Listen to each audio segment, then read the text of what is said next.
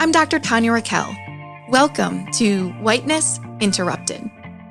I believe we have to collectively disrupt and interrupt our whiteness, and that it will have consequences.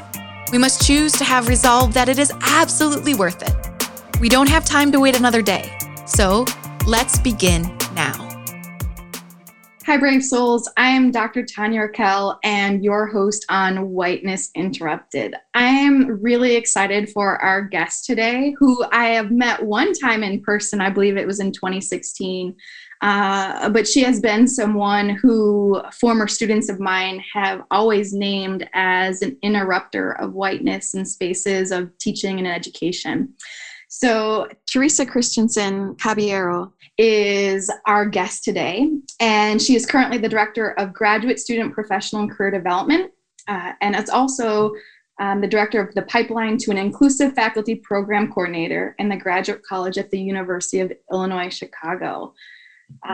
She is a dynamic, creative, and collaborative educator and administrator with 16 plus years of experience in higher ed. Theresa, welcome to the podcast. Tanya, thanks so much for having me. I'm excited to be here today. Great. So I was thinking about it, when I had invited you to the podcast, I met you, I think I had just started at UIC, and I don't know if you recall this. And I had just started, there was one meeting for the director of the graduate school at UIC. And then as I was teaching a graduate college class, the Foundations of College Teaching, we would talk about ways that we could be more inclusive and equitable in teaching and the hierarchy and norms of, let's just be real, heteropatriarchy, race, et cetera, in education. And so many of the graduate students alluded to your support. So I heard your name so many times over the years. Oh, well, thank you so much. I heard yours too. They were like, this is the most amazing teaching course I've ever had. And so it went both ways. So thanks for that. Very good. So we're excited to have you on. And I'd like to start by you sharing with us your journey and what has paved the way for you to be the educator and person you are today. That's a long story, but I'll try to keep it short. So I'm from California. I'm a biracial Chicana from California. And I grew up with a brown mom and a white dad, and, biracial and really, more fair-skinned, light eyes, and experienced privilege in that way. But growing up with my mother and seeing all of the experiences that we had, she would go into the classroom and they would think she was my nanny or someone taking care of me and not my mom. Seeing the way that people treated her if she didn't want to talk to them when we were outside of the grocery store, and them saying, do you speak any English? And, my mom has a master's degree. So, she's like, no, I just don't want to talk to you.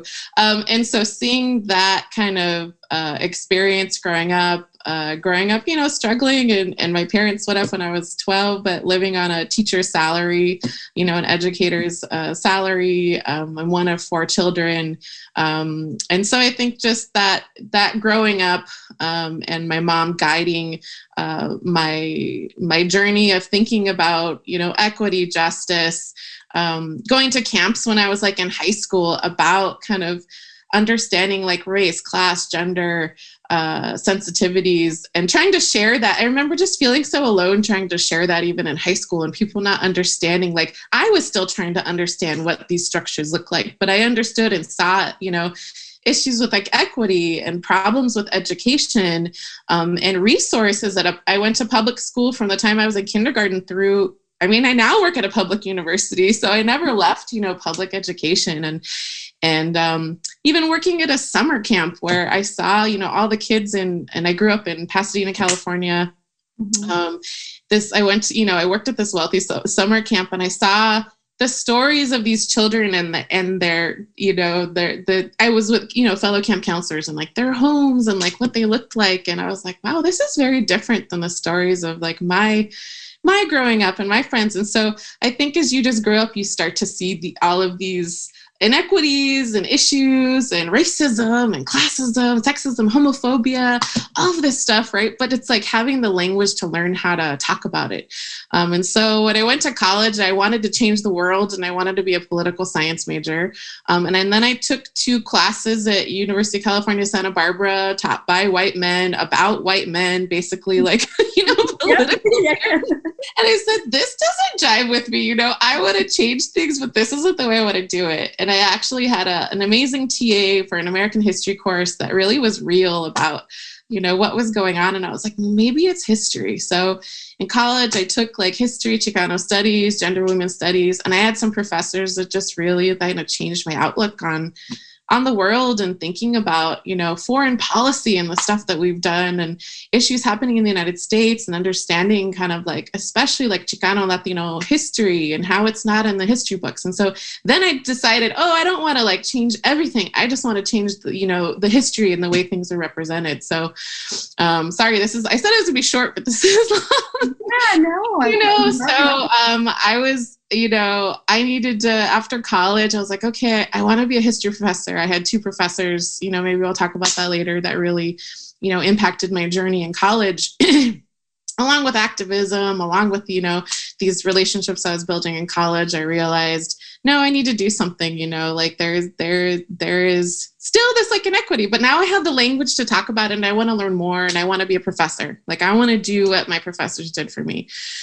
So I left California to come to University of Illinois at Chicago. And I was very lucky to have a fellowship. I was, accepted at Texas at Austin and at Chicago, but Texas at Austin said, well, I don't know, we have to figure out your funding. And Chicago said, oh, well, here's some money. So I said, of course, as a student who can't pay, I couldn't pay for graduate school. I paid for my undergrad education and was still paying it. I was like, I need to go where the money is. And they had developed this new program, supposedly under, the direction of this famous kind of history professor and labor history professor. But then I went and it was a little different than I thought it was going to be. The kind of welcoming, inclusive environment of Chicano studies and the other, professors that I had in undergrad, I thought it was going to be the same when I went to graduate school. And it wasn't that, there was very few BIPOC folks or biracial or anything, right? Folks in the department. It was very, it was very white. It was very male. I was a Chicana from the Southwest that kind of got pigeonholed into, I got called my friend's name. There was 2 Latinas in the department and I was one of them. And I got called her name all the time. She's now a professor at Harold Washington College. And we laugh about that all the time. We look nothing alike, Absolutely not alike, other than the fact that maybe we wear glasses. And so there was some amazing, I was lucky that I got to work in the Department of Latin American Latino Studies. There was a professor, Francis Aparicio, who was one of the few professors that just made me feel encouraged and like I could do it. And of course she was a Latina, right? And she ended up leaving to Northwestern. And once she did, I was like really sad. And I was like, oh, like, I don't know. So I struggled through graduate school for a very long time, but I was lucky to work on committees. I worked for the Chancellor's Committee on the Status of Latinos. I worked on some other, side jobs committees. I was lucky to be a graduate assistant for the Graduate College, that I realized that the work didn't necessarily have to be done in the classroom, even though I loved teaching and I loved history and I love Latino studies. I also realized that, all the work that could be done as an administrator and like supporting students. And so I had a really rough time in graduate school. I felt like there were specific experiences of myself and my other colleagues of color in graduate school that were really difficult and hard. And I didn't feel like maybe some departments had people that folks could go to, but I didn't, other than, the one professor that I had mentioned. And so I decided that once I was given the opportunity with the Graduate College at University of Illinois at Chicago, that I wanted to be that person for other students. And I was like really sad. And I finished my exams and I was like, oh, I don't know if I want to do this anymore. I don't know if I can hold out for these next 2-3 years and finishing this PhD. And I was like, it's time for a shift. I'm not happy. And so then I shifted to working with graduate students, and informally kind of advising, I guess, graduate students of color, and then became more formally, the head of the Pipeline to Inclusive Faculty program, which we try to, encourage graduate students who want to become faculty and really increase the number of BIPOC folks into the pipeline for faculty positions. Not that that's the only thing that people can do, and we know, we know that, but we need both, right? Like, we need folks out there doing other types of work, but also in faculty positions. So it's just the long, history in higher ed, from high school to undergrad and working with students in residential life, to then and being an administrator later on, working on committees, and all of this stuff just kind of led to, luckily, being in the position that I'm in, always having my door open for students. So many tears have been shed in my office. But I think just creating that opening, welcoming space for students allows them to be fully, genuinely themselves. They don't have to perform. A lot of students of color feel like all sorts of students, international students, poor students, feel like they have to perform in these spaces, in these higher education spaces, because if not, they're going to be questioned on their knowledge, where they're from, whether they're valid at even being there. And those are the things that I felt, when I came, and was so scared, coming into my first year of graduate school. So I think it's just knowing, like, the struggle that I had in graduate school, and wanting that to be better for the students that, I talked to, and connecting them to resources that I wish I knew about, or they weren't even there. I mean, honestly, they weren't there at the time that I was incoming as like a graduate student. So I guess that's a long story, but I think it's important to create those spaces for students. And in my teaching, and I teach Latino studies, and my administration work in the graduate college, those are the things that I feel is most important. Community and space for students to be authentically who they are, and to allow them to kind of grow into whatever they want to do is important. So that was long, but yes. I have so many thoughts, and I'll just pick off what you just recently said, the showing up authentically who they are and not having to perform. And if they're not performing, then questioning or feeling that maybe faculty or others will question their humanity or their worthiness of being there. I think that when I think about my experience as a student, and then most recently as a faculty member, this idea that we can't compartmentalize, and we shouldn't compartmentalize, right? And that every student should be able to show up as their full self. And so I'm thinking about the ways that we perform in academia and how it's harmful. Yeah, absolutely. I think that's especially important when people are like, well, I work for the only Research One public institution in the city of Chicago, right? And often people confuse it for University of Chicago, which is a wonderful institution, but we know it's very different. The type of students that go there are very different. The faculty, everything is very different, right? And these private institutions that have a lot more resources. But I tell my students when I go into the classroom, I'm like, if a lot of you are holding down one or two jobs, helping your families, it's oftentimes, advising younger siblings on this kind of journey through education. Meanwhile, trying to get 4.0s, trying to like apply to graduate school, like all of this stuff, I'm thinking like the undergrads, and then the graduate students, like a whole nother level. It's like, are you kidding me? In the game of life, you are going to be the ones who are going to be the most successful because you are already dealing with all of this stuff like stacked against you. Not to mention that you're going to go into any institution and you're going to experience racism. You're going to experience sexism. You're going to experience like all of these things. Like, let's just be real. We want to talk about these kind of inclusive environments of higher education. And there's amazing spaces, especially like our cultural centers for social justice and understanding at our university are incredible spaces for that. And yet they're some of the least funded spaces in our university. And yet they're asked to do like all of this work. When it comes to graduate students, it's like, they're like, when my students come into our small group at this Pipeline to Inclusive Faculty program, one of my amazing students who's a PhD student, she just literally took a deep breath when she sat down and she said, this is one of the only spaces I feel like I don't have to perform anything and I can just be myself.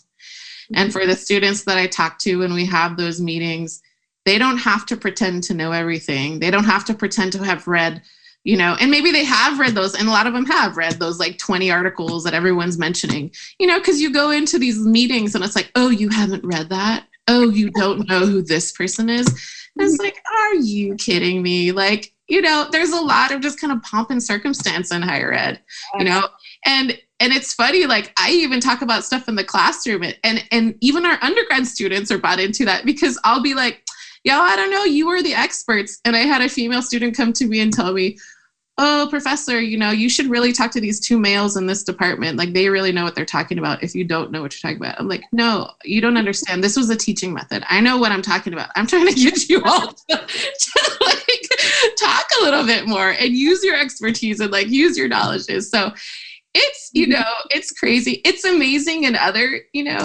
other parts, the incredible research that our students are doing and the incredible work that they're doing. And so many of my, my students, especially my students in the Pipeline to Inclusive Faculty program, are like half-time activists, half-time PhD students, and also parents. Like, so as undergrads, people are doing this. As graduate students, they're just like doing all of these like incredible things that I don't know. It's just inspiring to see that. But absolutely, there is this performative space in academia. And hey, I do it too. I have to sometimes, right? Like how we're going to a meeting with the chancellor of the university or the provost is going to look different when we are in community with other people that, we can talk to kind of like openly. And so it's just there, like it is in business, like it is in all these other places, right? Everywhere.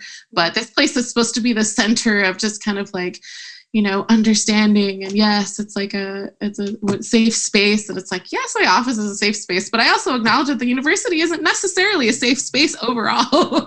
So we have to find those pockets in that community in the university in order to do the work and in order to help our students do the work, I think. You had me smiling when you were talking about your teaching method and students saying, well, you really should talk to some other faculty. I am a white woman, but also as a faculty, using a lot of discourse and open spaces and exploration in classes. A lot of times the same thing had happened to me as students actually even on reviews would say, but she asked us too many questions about our opinions, or she wanted feedback on, what would be another method to learn this. And it was really fascinating to me because I think we take the autonomy away from students, not being able to bring in their lived experience, not being able to bring in their identities, their knowledge. I don't believe that we are, empty vessels and we're just supposed to put in knowledge into their brains. And, that's a form, I see that as a form of control, right? And if I am, as a white woman, teaching out of my whiteness, I want things tidy and I want things predictable and I want to be the expert. And that's just not, I often would say to students, I am an expert on nothing but my own lived experience. And I'm learning alongside you, even though I've maybe studied this longer and I've done more reading of it. And I think over time it can be refreshing, but I think I know there's also resistance from students who have been so socialized by these white patriarchal norms of education and academia. And it's like, they don't know what to do. Yes. You want what I think? Wait, you want me to solve this problem? Like, wait, aren't you like, and once they get used to that method, oh my gosh, the growth that can happen, then the imagining that can happen. It's incredible, right? But because teaching is a colonial project, if we're doing it within the ways that we're quote unquote supposed to do it, right? I lecture at you, you tell me what I said, you do it on a test, we turn it in. On time. The tests are privileging particular identities, right? White, male, hetero, cisgender identities, always. And then we score you, and then like you go on with your life, right? And so it's like, remember nothing. We need to disrupt that, and that's why all of this work that's being done on, decolonizing our syllabi, on decolonizing our classrooms, on creating these spaces for students to talk about their lived experience and shared knowledges. Now, I understand that's going to look very different in a biochem class than it is in my, Latino studies, intro to Latino studies class. I understand that, right? I think in the humanities and social science, maybe we have a little bit more wiggle room to incorporate those things. But I definitely think there's people doing badass work in the STEM fields that are incorporating that, into the work somehow. Either if it's the way that they're teaching or the way that they're, testing or I have to watch my language, but screw testing, man. Exactly. like we know what testing does.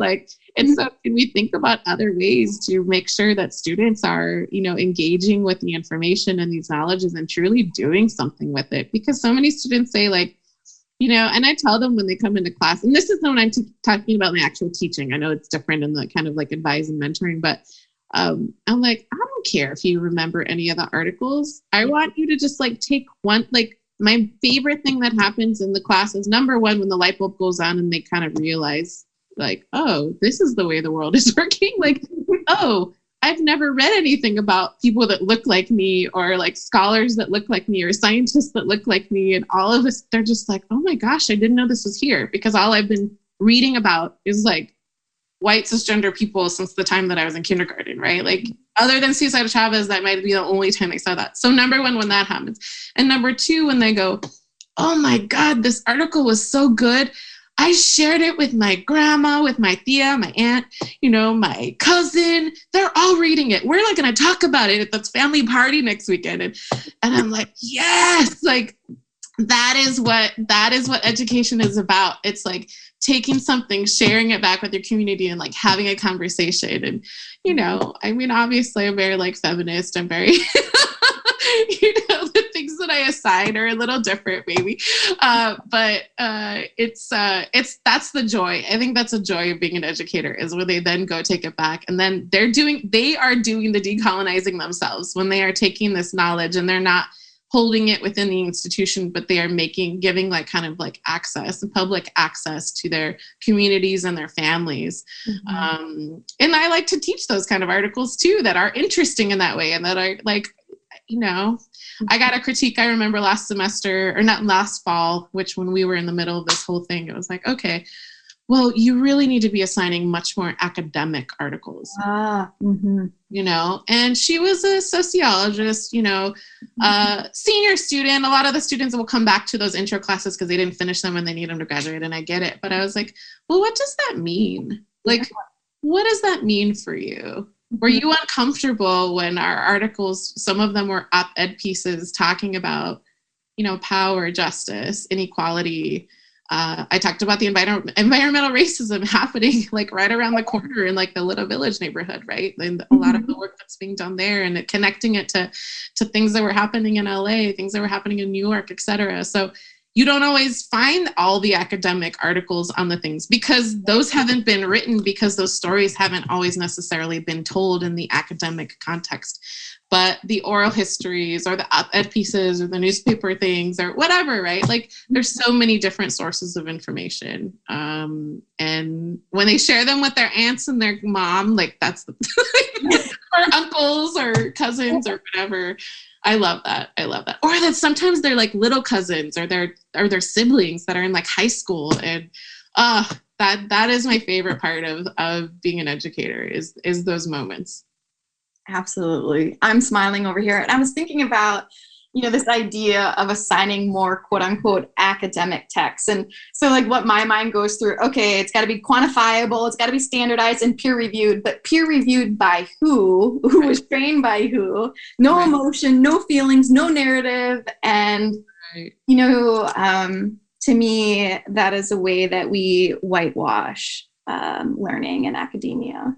Oh, absolutely. Absolutely. I mean, who are the faculty? Right. Who are the peer reviewers? Mm-hmm. Right. When we actually look at the numbers, I wish I had them in front of me because I just did a presentation 2 months ago where I had them in front of me. But it's, we know what they look like. We don't even need to say it. We know what that looks like, It may be shifting in terms of gender, but it's definitely very white and very male. Mm-hmm. And that's what, the majority. Now our university maybe looks a little different and some other universities are looking a little bit different, but overall if we look at all of the tenured faculty, especially tenure, oh God, don't even get me started. Oh.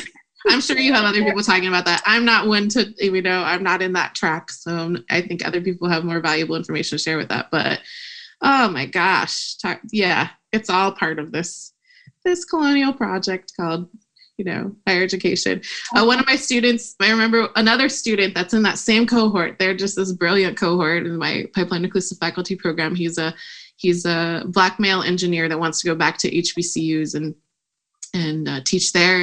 And he told me, and he told the whole group, he's like, look, this is our first day, but we know these institutions weren't built for us. We know that. Mm-hmm. So if you go in operating like that, that's how you need to operate. And I was like, yes, like finger snapping. I was like, this is the first day. I love this. Right?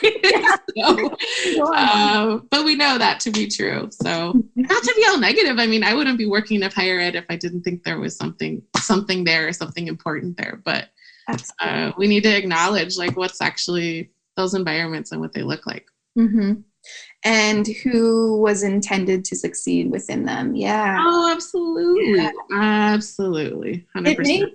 It made me think about, you earlier had shared it for you that your experience going to graduate school is not what you thought it would be. And in that moment, I thought about the students over the years, graduate students in particular, and undergrad students who have shared with me as students of color, experiences of being tokenized, exploited, experiencing microaggressions, which I don't think any racial microaggression is micro. I think it's right, exactly. Racist. I really believe that. In these experiences, and when you said, I think this should be the title of the podcast. It's not what I thought it would be. Yeah. What was your process of recognizing, this isn't what I thought it would be, and like your survival in it, and now you're continued navigating that and supporting others. My question being, like, does it continue to be not what you thought it would be, or are you finding like your way in it and bringing people up, coming back and bringing others up? Mm-hmm. Ooh, that's a big question. Let me think. I think all of the things that I experienced continue to exist in these departments, mm-hmm. right? This kind of tokenizing, they're not microaggressions. It's just, let's call it racism. Let's call it what it is, right? I think they happen in different ways. I think that in universities want to have more checks and balances, or I think there is more resources now, I guess, than when I was a graduate student. I feel like there's more people, but if you aren't tapped into those resources at the university as a graduate student, you don't know that they're there. Yeah. And if we look at the data of students that leave, especially graduate students of color that leave the university, it is almost in this kind of stealth silent mode. It's just this dropping out. Mm-hmm. We don't often interview them. Why did you leave? What happened? This is true of some international students as well that are dealing with these same things, and they're in oftentimes toxic lab environments, right, where they're being treated very unjustly sometimes. And so I think it's still there, but I think there is more spaces, I guess, for students to talk about these things, whether it be student organizations or spaces like, the graduate college or my office or other places where students could talk about those things exist. And I forgot the second part of your question. Do you mind asking that again so I can respond to that? You continue to navigate it, my question is, does it continue to be not what you thought it would be as you're growing within higher education? Mm-hmm. Or is there like, this is what it is? No, I think it's like, no, it's our responsibility to change it. Mm-hmm. Mm-hmm. It's our responsibility, even if it's scary, to go into a room and say, hey, let's call this out. That takes a lot of energy. Yeah. It's scary. It takes a lot of energy. I'm very lucky. I work in a department where my dean is an advocate for diversity, for social justice work, for equity in higher education. If I didn't have that, if I didn't know that person had my back, it would be much harder for me to call out the chancellor of our university, to call out things on other committees, right? And say, hey, it's too much. But I think it's why it's important that we're at the table. Yes, it is what it is, but the more of us that can go into rooms and change the way, you know, even on hiring committees, right? They want to have all these trainings, they want to do all this stuff. But unless you have people in the room that are going to think critically about how that person is going to engage with first generation students, how they're going to engage with queer students, how they're going to engage on all of these, you know, levels with BIPOC students, if we don't have someone in the room who's like doing that, then it's going to go the way it's always gone. And so though, yes, it is, I don't, you know, see this kind of major drastic change. What I hope has happened, especially in this last year with these amazing uprisings for justice and understanding, you know, what is going on. I think maybe there's at least a moment of pause and questioning of how our universities are operating. What does the faculty look like? Who is doing the labor at the university? Who is doing a lot of the labor, right?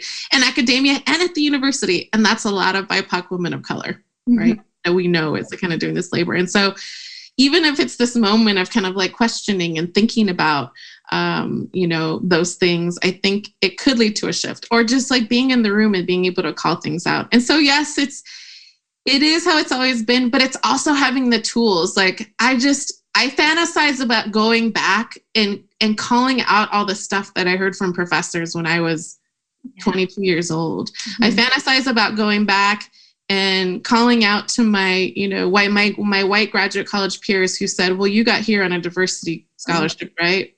You know, in a room, in an office, and feeling so like, oh God, I don't know what to do with that. Of calling out a professor who in our first meeting said, oh, you got the PhD thing, but you know what? You should really think about a master's.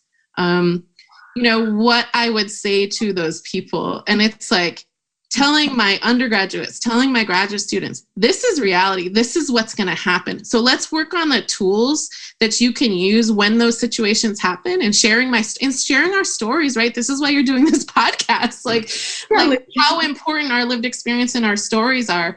So that doesn't happen to my, you know, 200 undergrads that I'm going to be lucky to work with like this, you know, this fall, or the thousands of graduate students, even though only a couple hundred I actually get to engage with. Right? When I'm talking to them, you know, in offices, talking about their careers, trajectories, because it's not just going to happen in university. We even know that the university is sometimes an even safer space than those work environments that they're going to be in, right? And so it's just like preparing, and sadly, it's yes, we want to change the university, but more so we want to give our students the skills to know how to kind of navigate the situations and to call on the right resources and the right people and advocate for themselves, because nobody else is going to do that. I wish I knew that. I wish I knew that when I was 22, that no one was going to come to my rescue. I didn't have the professors that I had before. You know, I had mentors, but I needed 20 mentors. I didn't just need one. Yeah. And I think it's like teaching our students how to kind of leverage that and seeing, and when you see when they do that and how successful and wonderful, you know, one of my old students I've worked with a long time, he just graduated from law school. I'm seeing, you know, students I've worked with in the past, they finished their PhDs and they're on to either faculty positions or doing other kind of work that they really love and enjoy.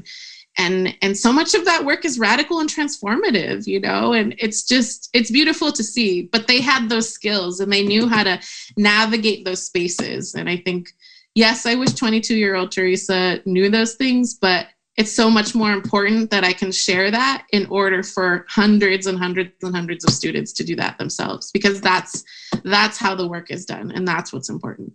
100%. Sorry, I get very like in talk. I love it. I have, again, so many thoughts, but you know, you were talking about speaking up. And so me living in white skin, I was thinking about the emotional labor of you and other, let's say women of color, having to do that. And it made me think that's also the reason why we need representation, 100%. We need to have more inclusive, authentic, belonging spaces. But we also need more white identifying people in spaces to speak the truth and not expect those who are most marginalized within our systems, within society, to do all this work. Yes. Heck yes. We'll just get that heck yes with cowbells and other bells on. We need that. We don't need folks speaking for people, but we do need folks speaking up and saying, hey, there's something up with this. This isn't right. Maybe I'm not the right person to lead this, but we need to question this and like what's going on. We need people, because here's the problem. They can just check out, go do their research, get tenure, move on, and they never have to think about those things, right? Their day can go on. Our day can go on. Right. And why? And a lot of that mentoring labor, especially when we think about faculty, we think about administrators, like who is getting the extra labor of mentoring students? Oh, well, we don't have that many faculty, but this person's like, great. Let's put them on this 100 committees, or let's put them, let's give them 20 more students because like, that's all we have. Like no. Yes, absolutely. I think there's also, I think, amazing, white folks at our university doing the work and doing that and speaking up and playing a part, but also, I don't know. Yeah, I agree with you. It needs to happen. So that kind of leads me into my next question is, what are some of the reasons that you find it important that we collectively interrupt whiteness in the academy in particular? Why is it important that we collectively interrupt whiteness? We need to interrupt whiteness because the stories of our students, their journeys and their experiences are not being told. They're not being valued. And they're being tokenized. Yes. They're just it's just, oh, look at all this amazing stuff we do. Look at the 5 students that we have when you have like 200 students. Well, let's actually look at your numbers. Like, you want to show us a pie chart, like, right, of your numbers? I think it also contributes to, there's this amazing op-ed piece actually that just got written by Suzanne Ortega, who's the president of the Council of Graduate Schools. And she talked about how if we start to bring more BIPOC students into the fold, into graduate school, and have them have successful careers, a lot of the ideas and problem solving and issues that are happening from social science stuff to STEM to the economy, if we have all of these voices, then it's more likely that these problems can be solved, that the economy and our capital system is problematic, but let's just say that these things are really important in kind of cultivating like teams that work and problem solving that works and science that works. It needs to involve BIPOC folks. And so we need to interrupt this whiteness because, if we look at our society right now, especially the United States, right? It's a colonial state it's founded in WASP culture, whiteness, and this kind of colonial project. And so it's not working. No. We don't want to acknowledge the history of how it's founded on genocide, on slavery, on taking over half the country, and then now calling people like aliens that were indigenous to this land in the first place. Like you have a really skewed sense of history, man, if you think that, it is the way it is, especially as right now, even on this weekend, we're approaching this kind of 4th of July, right? Which is like, oh man, the conversations of the flag waving and the hyper patriotism with people who don't even understand history and how, and then the Olympic trials stuff that's happening right now. And oh my gosh, it's just, but I think it's essential because it's going to make our society hopefully like a better place. It's going to make our social problems something that folks can kind of work on. It's going to make our science better. It's going to make our math better. It's going to make our teaching better. It just makes things better when you have these voices. And I don't know, I'm not one to say, oh, we're going to change it internally. I think we need a real disruption. And that disruption is it's going to be really changing this institution of higher education, and people who hold power aren't really necessarily going to want to do that.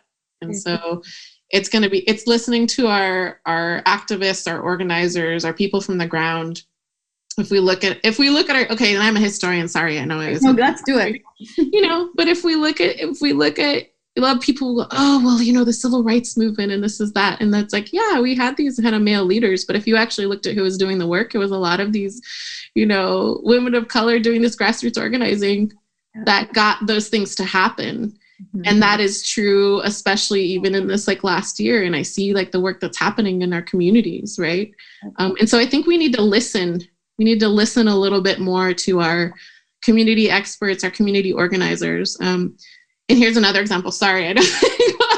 But I have a colleague, a friend who's a community activist, and some public health folks came into their organization and said, "Oh, well, we're here to help you and fix things and change things in your community." Oh yeah, right. Mostly white, young, 23, 24, 25. I don't know how old they were. She didn't go over what that was.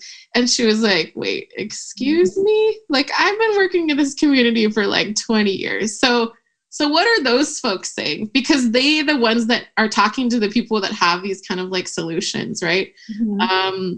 What are the folks who are working on the ground who are adjunct instructors at our universities? Maybe we should listen to them more. They're the ones that are actually teaching the courses, right? Yes. What about the people who are listening to who are the people at the front, front office workers, right?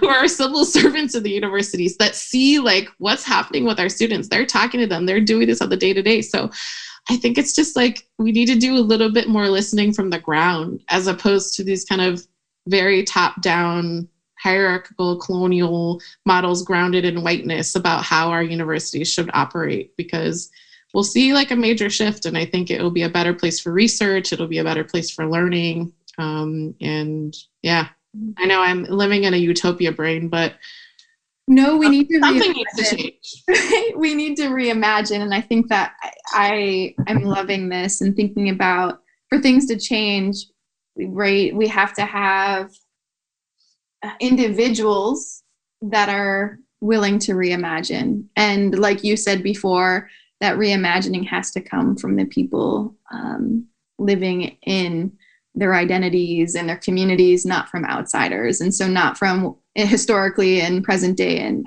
higher ed, from white people, white men in particular, with a lot of power.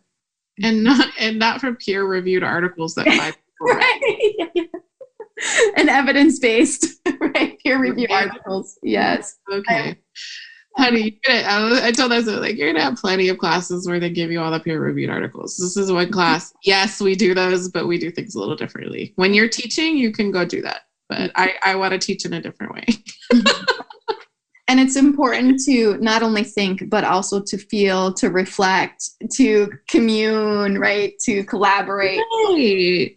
I mean, where do we have, my sister and I were talking about this. She's a ethnic studies professor at Laney Community College in Oakland. And, I was lucky to spend some time with her this summer. And we were just talking about where's these conversations? We like to talk about mental health. Mm-hmm. We like to invoke our counseling centers to do all this work. But we also need to do that work too. When you were talking about folks stepping up and speaking up, we also need to think about mental health, in our classrooms and our committees, and especially with the overburdening of labor that's happening for BIPOC folks right now, right?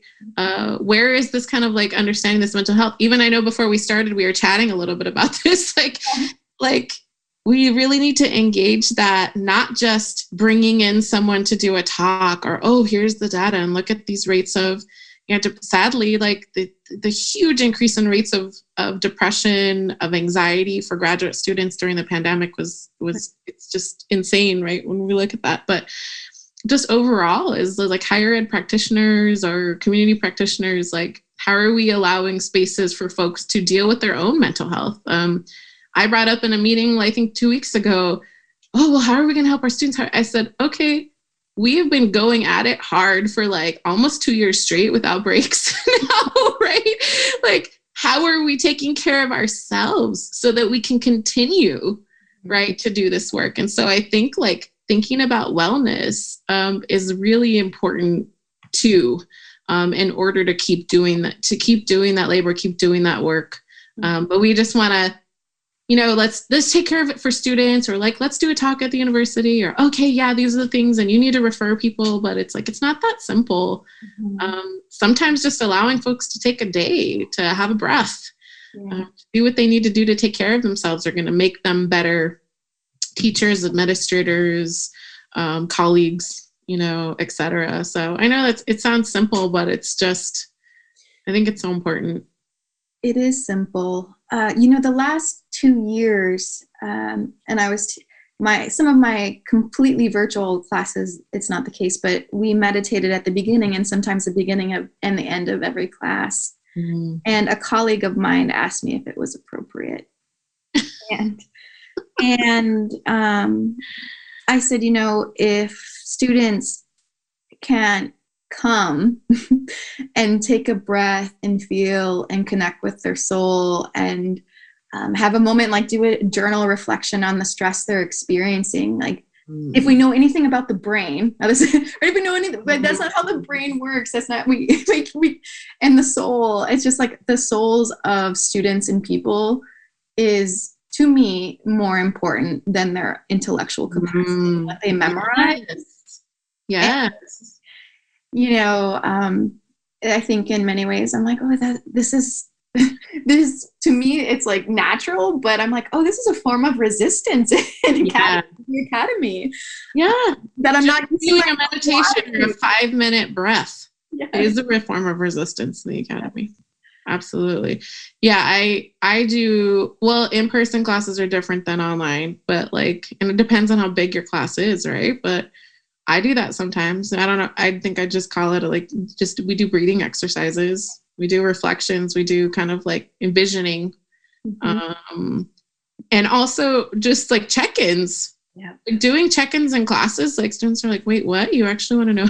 Yeah. You care, that I'm a human, that I have stuff going on. And it's like, wow, and sometimes it's just one word, but the fact that you can create those spaces for students to feel, and of course in my smaller groups and all of my grad groups, we tend to do these check-ins because you have a smaller group of students, but, and there's amazing things. And sometimes people need that space. Sometimes someone does go off for 10 minutes in a meeting, but they needed that. That was the only place that actually asked them how they were doing and what was going on. How many people genuinely ask us how we are doing? And I know we were talking about this earlier too. We say, oh, well, yeah, I'm fine, good.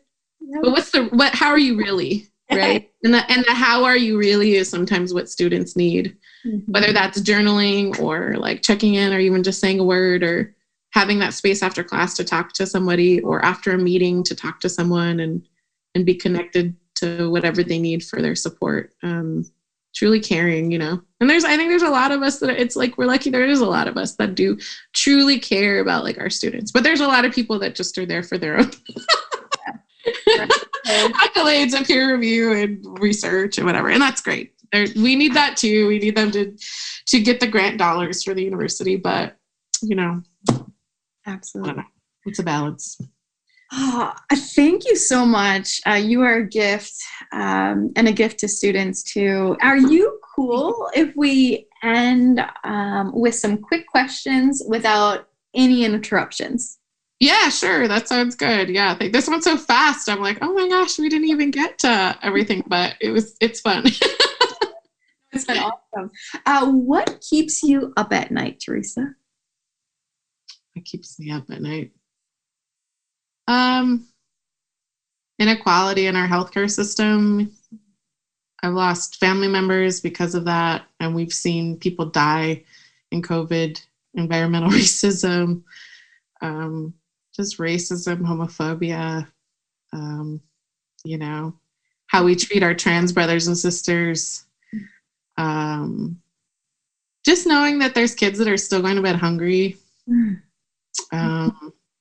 Our students, sorry, I'm about to cry, but our students that have been through so much, this past year, they've lost family members, people have lost jobs in their families. Sometimes they're, they have to go, people that are parents and, they've had to move in with their families and just people are struggling. Like it's just knowing that other people, and this is just like the people around me, but I feel like, I don't know, there's just so much. I mean, us, like the fact that we cage children that are undocumented brothers and sisters, the fight and struggle that they're going through, and it's just so silenced.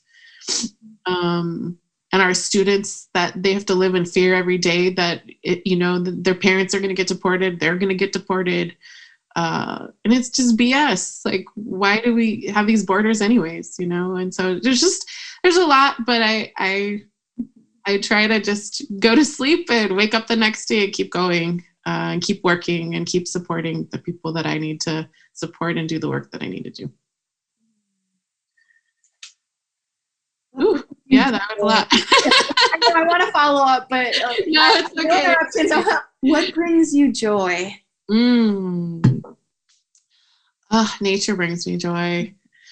I was learning a lot about plant medicine in the pandemic, and just being present with our plants, our animals, the ocean, trees, really calling on my ancestors for support and love, and traveling, having the privilege to travel when I can, but also share those stories and knowledges and experiences, to share that travel is accessible. There are ways to do it, and being a solo woman traveler is also something that can be done.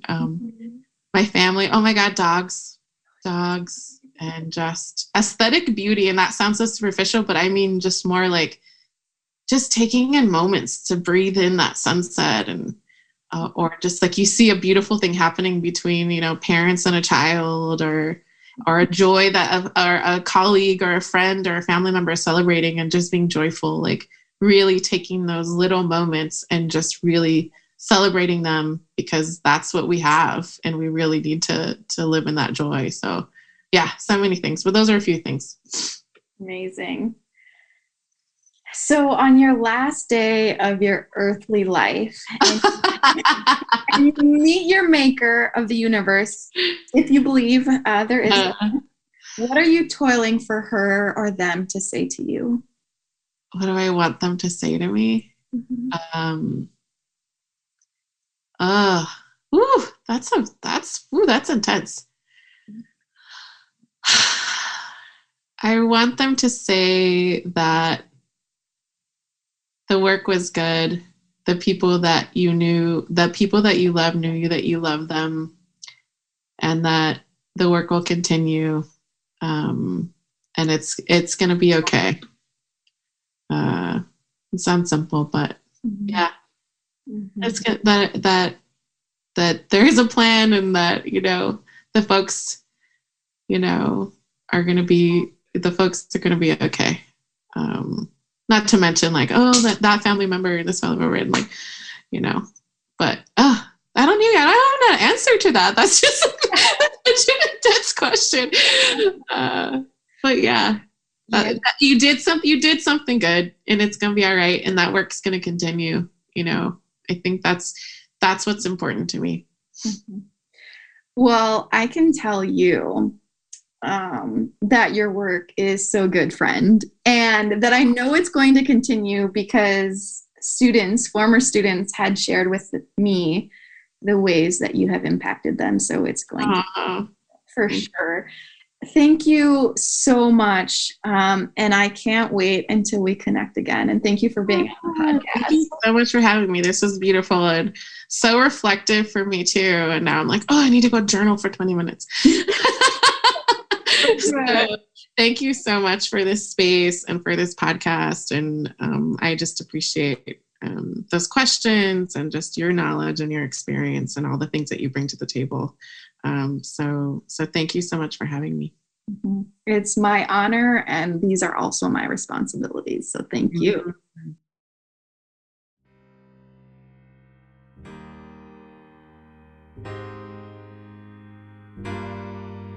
Dear brave souls, Theresa Christensen Caballero shared with us her joy for teaching, the nuance of her identity and experiences, as well as her deep love of history.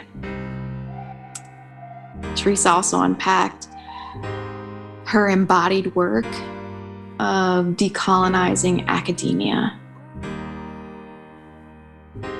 Might we all think of the ways that we can decolonize ourselves, especially for those of us who work in the academy, to think of the ways that we share whitewashed narratives, methodologies, and practices in the academy.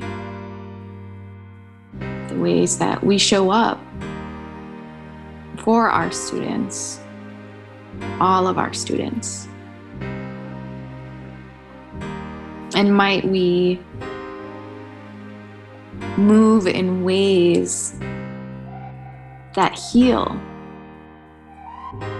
that allow the students we have the honor to teach to show up in all of their humanity, in all of their identities, and co-create spaces like those that Theresa shared. This is to teach.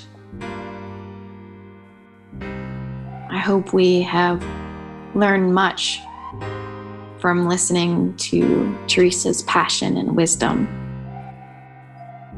So let's take a deep breath in and exhale through our mouth.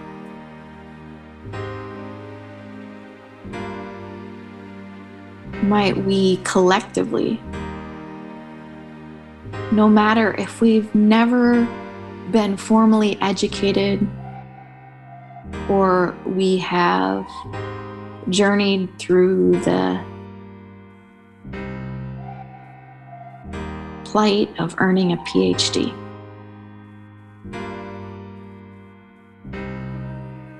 might we unlearn, continue to learn,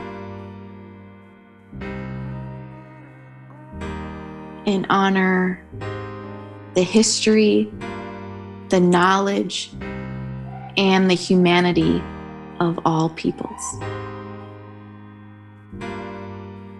Take a deep breath in and exhale through your mouth. And continue the journey, no matter where you find yourself, working in higher education, in corporate America, in nonprofit work, or the work you commit to your family, to your home, and to your communities. Until next time, continue to be brave and unlearn.